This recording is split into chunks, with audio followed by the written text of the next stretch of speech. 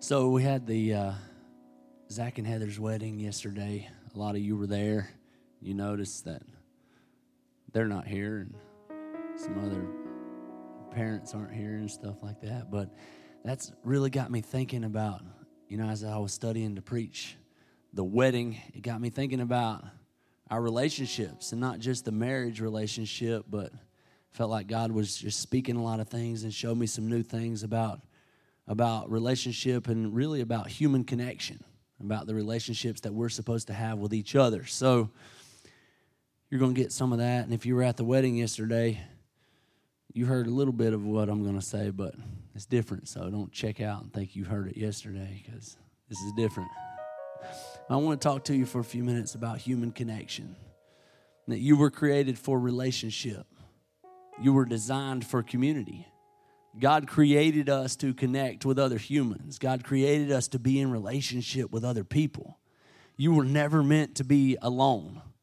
You were never meant to be a loner. You were created for community. You were created to connect. You don't have to be with people every minute, thank God. But you will never live a life of purpose alone. You won't. You can't.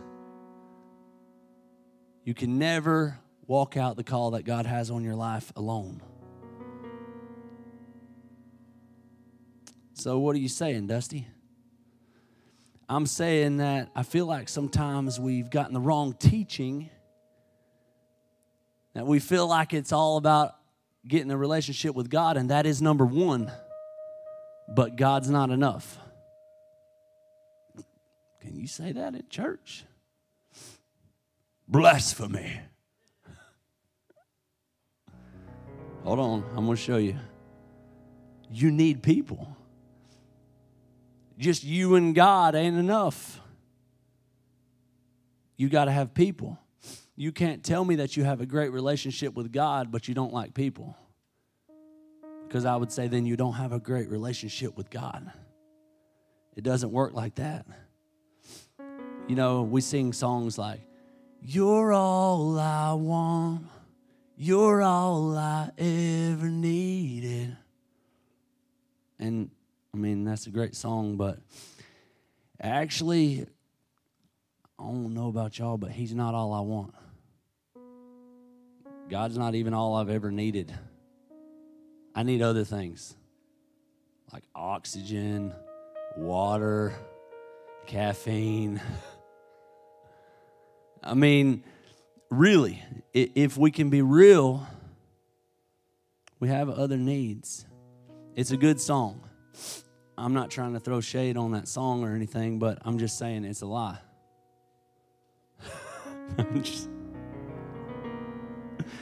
I call it romantic truth. Romantic truth. It's like stuff that we mean, but we don't really mean. Like, I love you with all of my heart. Really? All of your heart. Every piece. There's no part of your heart that loves anything else but me. What about your cat and your mom and pizza? You said you loved all of those too. It's a romantic truth. You don't love anything else with any other part of your heart? I'm pretty sure you do. We've been taught that if we have a good relationship with God, then that's all we need. And that wasn't even true before the fall.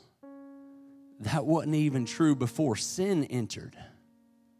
With Adam in the Garden of Eden, where everything was perfect and no one had messed up and nobody had even made a mistake, God still wasn't even all that Adam needed.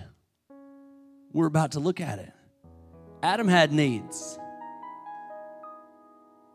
I believe for you to ever get the human connection right, you need to realize that God is most important. Yes, God should be number one. God should be the most important thing in your life. The most important relationship is God. Don't get me wrong. Don't hear me wrong on that. God should be number one. Most important. But he's not all you need. In fact, He created you to need other things. Like I just told you, Adam needed food and water and oxygen, just like we do. So God created us to depend on creation, just to stay alive. And that's just talking about basic physical needs. So we have a need for God. We have a need for creation. But even that's not enough. Look at Genesis 2. Genesis 2:18.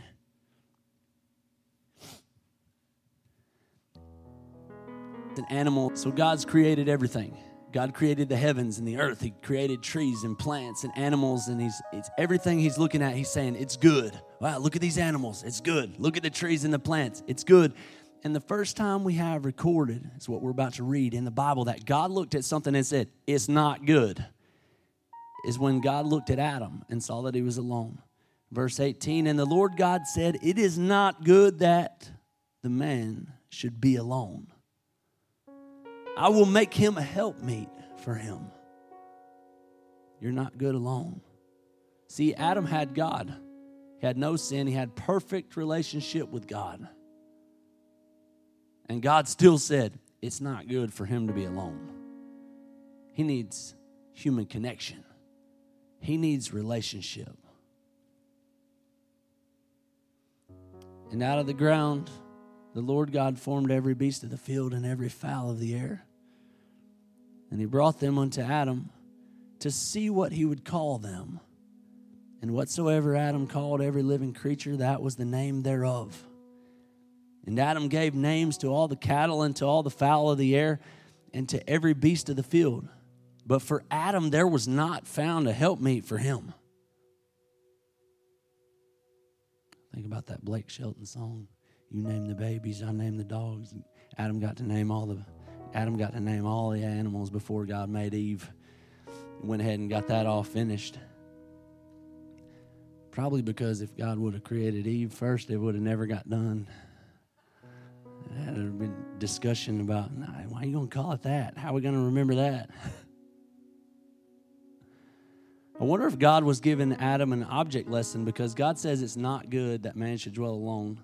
And then God made him go and name every single animal before He made Eve. That came in between there. I don't think that was a mistake. So maybe it was supposed to be getting the point across to Adam. Adam, are you good? Yeah, I'm fine. I'm good. Okay, go name all the animals. Okay, well, I got 2 dogs, 2 elephants, 1 human, 2 zebras, 2. God's all right, I'm going to put you to sleep. So we know the story without reading on down the next few verses. God caused a deep sleep to fall on Adam, and God reached inside of Adam and He pulled out a rib and He made woman to come along beside man and to be his helpmate, to be his human, visible, tangible human connection. Verse 25 says, and they were both naked. Nothing was hidden.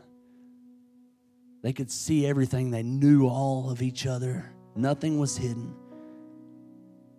The man and his wife. And they were not ashamed. See, sin always brings guilt and shame.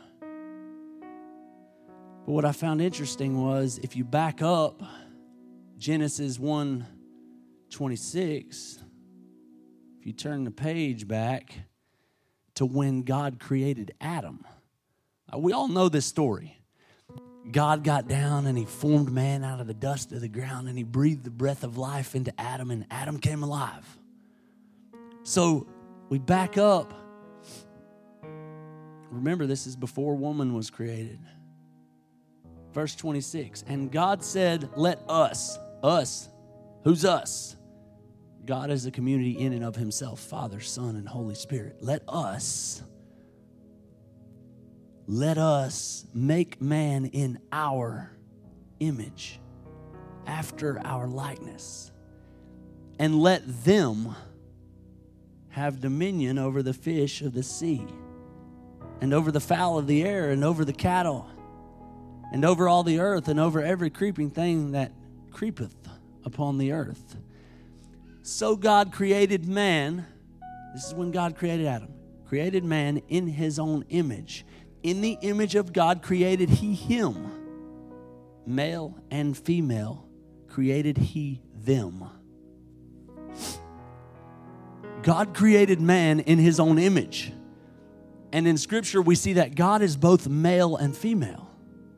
And so God created Adam in his image, male and female. And then God looks at Adam the next chapter later and says, it's not good for man to dwell alone. So what we just talked about, he caused a deep sleep to fall on Adam, and he pulled the female part out and said they're going to be separate. That's what makes the marriage covenant so powerful, is when two people come together in a covenant under God, a woman and a man come together in covenant. It's so powerful because it's a picture of our God. It's that singleness coming back together in oneness. So God, who is both male and female, split his own image into two separate parts.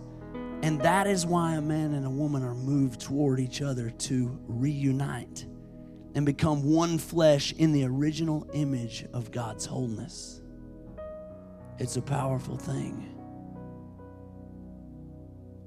In unity and in relationship, it is not good for man, or that word man, it's not good for man to dwell alone. It's mankind.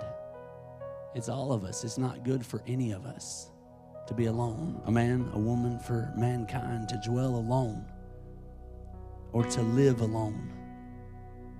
We're supposed to be connected in relationship. Look at Ephesians 1:18. Look what Paul said. Ephesians 1:18. The eyes of your understanding being enlightened.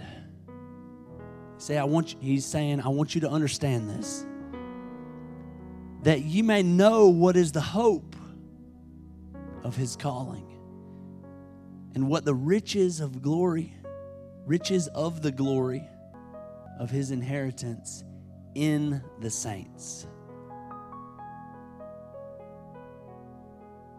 The hope of his calling, and what the riches of the glory of his inheritance in the saints.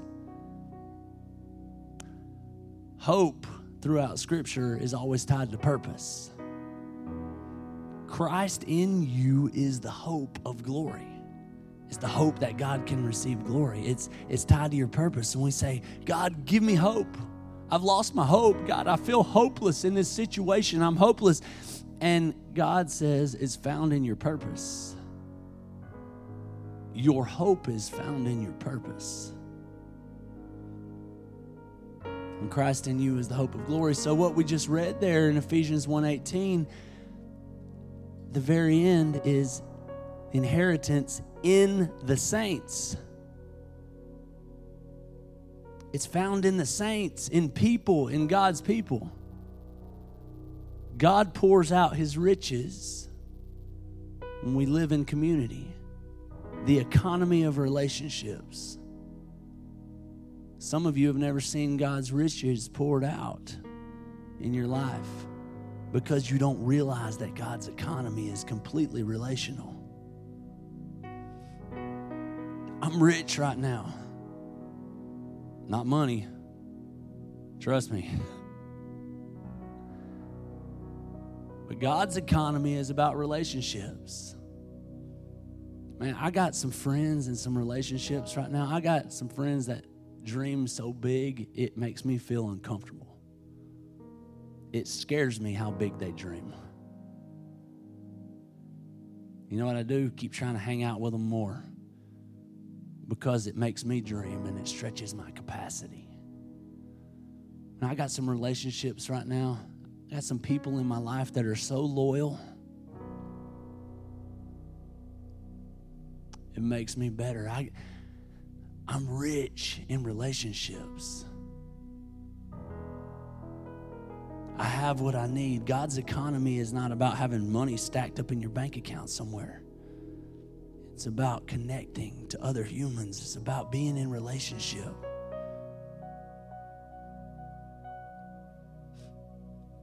Well, I just feel like an outsider. It's hard for me to fit in. We've probably all felt like that. It's really easy when we start to feel like an outsider, when we start to feel like, well, I don't have any connections or I don't fit in. And when we feel like that and we start thinking like that, then it just gets worse and worse. But the reality is, we've probably all felt like that.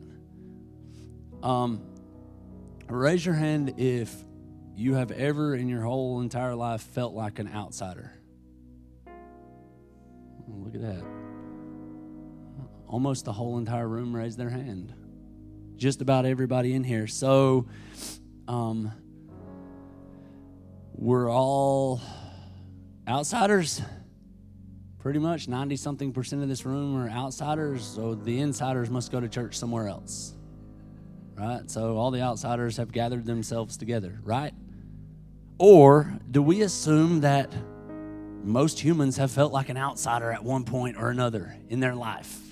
Most humans have felt like they can't connect. Yeah, that's it. It's not that all the insiders are somewhere else. I hope. And if not, that's okay too, because at least we're connected and gathered to other people like us. All humans feel disconnected at some point in life, at some time.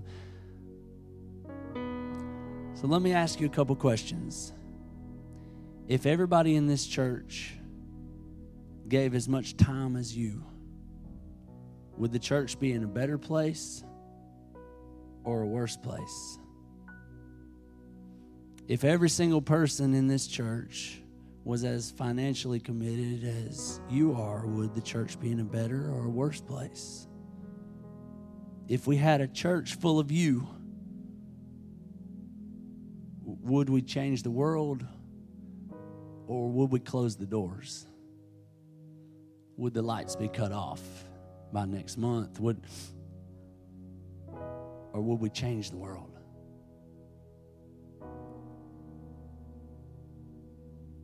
Well, Pastor Dusty, I just want to go deep. When are we going to get into the deeper things? I'm not interested in coming up here and fellowshipping and playing ball on a Wednesday night. We need to be having theological discussions and more deep things. I've heard lots of people say things like that to me. We need to build our knowledge. And every time somebody says that they want to go deeper, they think that means knowledge. But the scripture tells us, and Jesus showed us, that there is nothing deeper or greater than oneness and unity, relationship. Do y'all know Jesus' prayer? Not the Lord's Prayer. See, a lot of times we say, if you say Jesus' prayer, people think, yeah, our Father, which art in heaven. No, that's the Lord's Prayer. That was Jesus' example of how we should pray. But Jesus' prayer, I didn't give this to the PowerPoint people. I wasn't planning on turning here. But John 17:21 is Jesus' prayer. And what Jesus prayed, that they all may be one. As thou, Father, art in me, that the word I in thee, that they also may be one in us, that the world may believe that thou hast sent me. And the glory which thou gavest me, I have given them, that they may be one, even as we are one. You see, we want the glory. We want God, send your glory. God, let your glory fall on us. And what Jesus is saying there is oneness. That is the glory. Jesus' prayer was, God, that they would be one just like me and you are one, that they would come together like we are together, just like you're in me and I'm in you. That they would display that kind of oneness, and then the world will see my glory through the unity. It's not through some miraculous miracle or work. It's through the oneness and through the unity and through the coming back together of God. The image of Him, we start to look like Him when we connect. The glory of God. The glory of God is unity, oneness. Spiritual maturity is measured in community. Spiritual maturity is made evident in the health of your relationships. If you want to check your spiritual maturity, and if you want to be more powerful, look around you and tell me how you affect the other humans in your world. Spirituality is not about being alone on a mountaintop somewhere meditating. It's about getting your hands dirty. It's about healing the wounds of humanity. That's what Jesus did. We get the wrong idea of some monk up on top of a mountain somewhere is so spiritual because he sits up there and meditates and prays all the time, but that's not even the example that Jesus gave us. Jesus would he'd get away and pray, and then boom, he was back in it with his hands dirty, healing people and touching lepers and healing the sick and feeding the hungry and befriending idiots. Doing all kind of, he was just living life and connecting to people, and he had friends. He went to funerals and weddings. He drank wine at weddings and he cried at funerals. He was involved with humanity. He was in relationship. He laughed and cried and danced. That's our example. That's what spirituality looks like. It's connection on the deepest level. That's what Jesus did. He could have come and sat on a mountain meditating and teaching. He could have written hundreds of books giving us all the knowledge of heaven, but instead, he walked among us. He chose to be part of the human condition so that through his death, he could be key to the human connection. Look at 1 Peter 2:5. Look what Peter had to say. After walking with Jesus and being in relationship with Jesus, being connected to a friend with Jesus, Peter said this: ye also as lively stones or living stones are built up a spiritual house, a holy priesthood for what?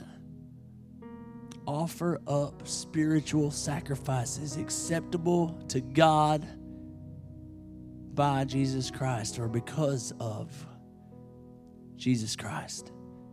He made a way. So this tells us that God is building something. God has a plan and a purpose, and God is building something, and you are living stones, Peter says. You're the building materials. You're what God wants to use to build this thing. You are the house. Know you not that you are the temple of the living God? You are his building materials. You are the stones. You're the bricks, if you will. You're the living stones. God is building something. Will you be a part of it? You're a brick. All in all, you're a brick. But one brick isn't very powerful.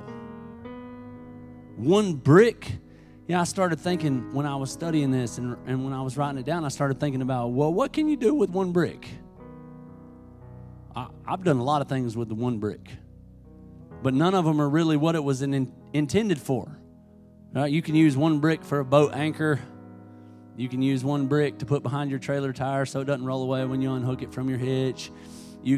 There's a lot of bad things, destructive things that are done with one brick. Bust through a window or a windshield or break in a store, you can pop somebody in the head with it. But one brick, so all those things I just named, they can be destructive, it can be harmful, it can be not really what it was created for, kind of awkward, not really fitting in. Wow, I just described some of our lives. What am I doing? Why do I feel awkward? Why am I not fitting in? Why? Because I'm not connecting. A brick that will be connected can be a powerful thing. When it's connected to thousands of other bricks, it can become a home. It can become a temple. It can become a giant wall. It can become something great to other bricks. If it's connected to other bricks with mortar.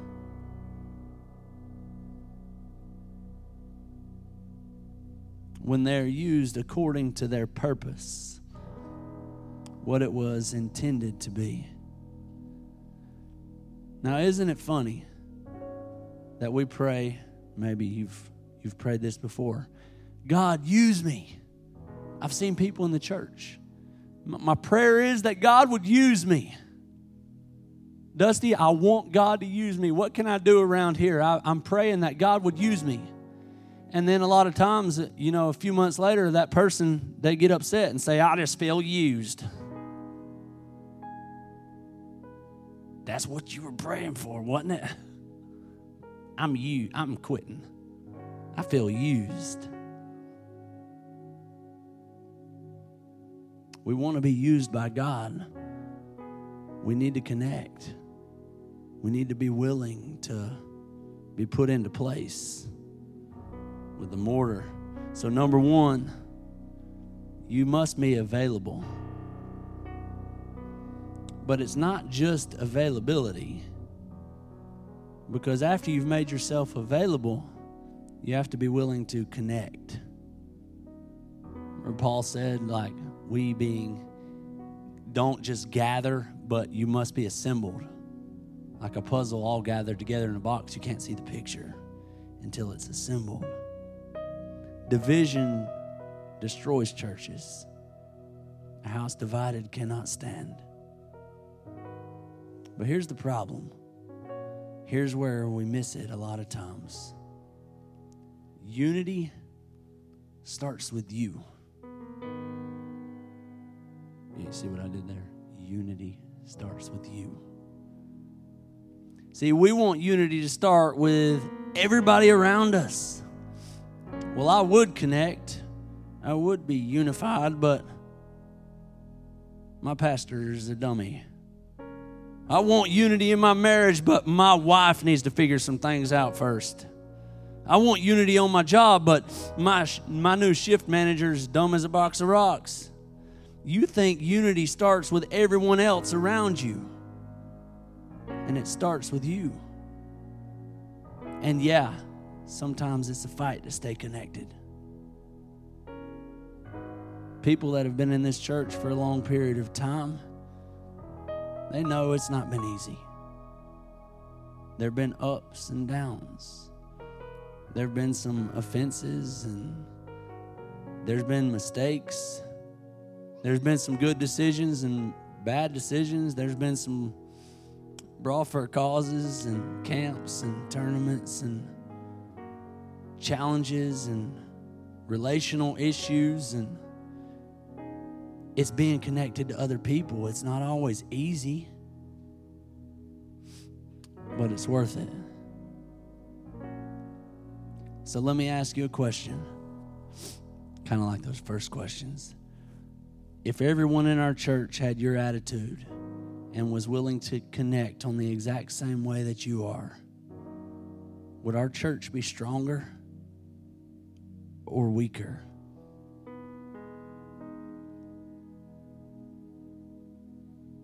Don't point out problems.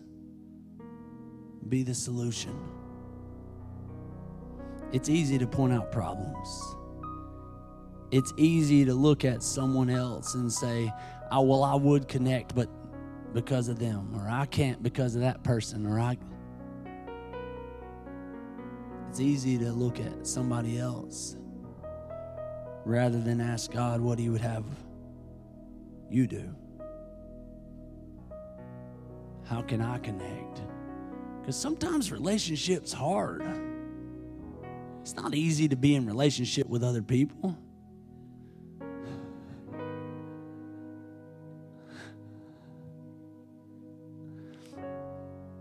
if your spiritual journey is leading you away from people, it's not God. The closer you get to God, the more you'll connect with people. And when you're hiding or when you're not doing good, you disconnect. Think about it. Think about anybody that you've known. Think about yourself. When you're not doing good, you disconnect from people. You don't want to be around people that are going to call you out or hold you accountable. You kind of just disappear. Any relationships that are deep or real or doing good, you avoid them. You get away from them. Jesus came to fix relationship. He came to fix relationship with God. Because through sin, we messed that up. Adam chose death. And so Jesus came to fix our relationship with God, but he also came to fix our relationship with each other. You can't have real relationship with people and no relationship with God because you don't know what real love is and you haven't been healed. And you can't have real relationship with God and not people. Either one, they don't work without each other. It's both. The closer you get to God, the more you'll connect with people. Jesus came to fix relationship. He saw our brokenness and he came to fix the problem from the inside out. We were broken and he came to fix it from the inside out. He healed us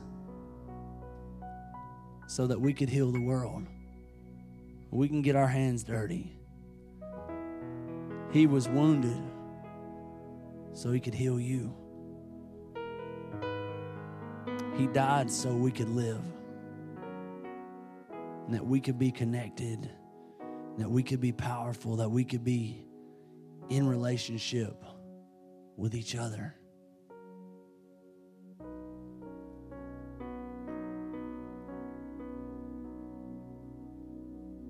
I was going to go to 1 Corinthians, but I think we're good. Let's pray. God, thank you. God, thank you for speaking to us. God, thank you for being a real God that meets us where we are. God, thanks for even calling us out sometimes when we're acting kind of immature, when we don't want to work something out, or when we're having a hard time letting go or a hard time forgiving. God, I thank you that you shine a light on that and show us those areas where we're just being immature. Help us to grow up. God, thank you for making a way for us to be in relationship with you and with each other. God, we want to be strong. We want to be powerful. We want to be world changers. We want to leave a legacy. God, we love you. Thanks for teaching us. Thanks for growing us. Thank you for grace and mercy. No matter how many times we've messed up, that you love us and that you give us another chance. God, we love you. Thanks for loving us. In Jesus' name, amen.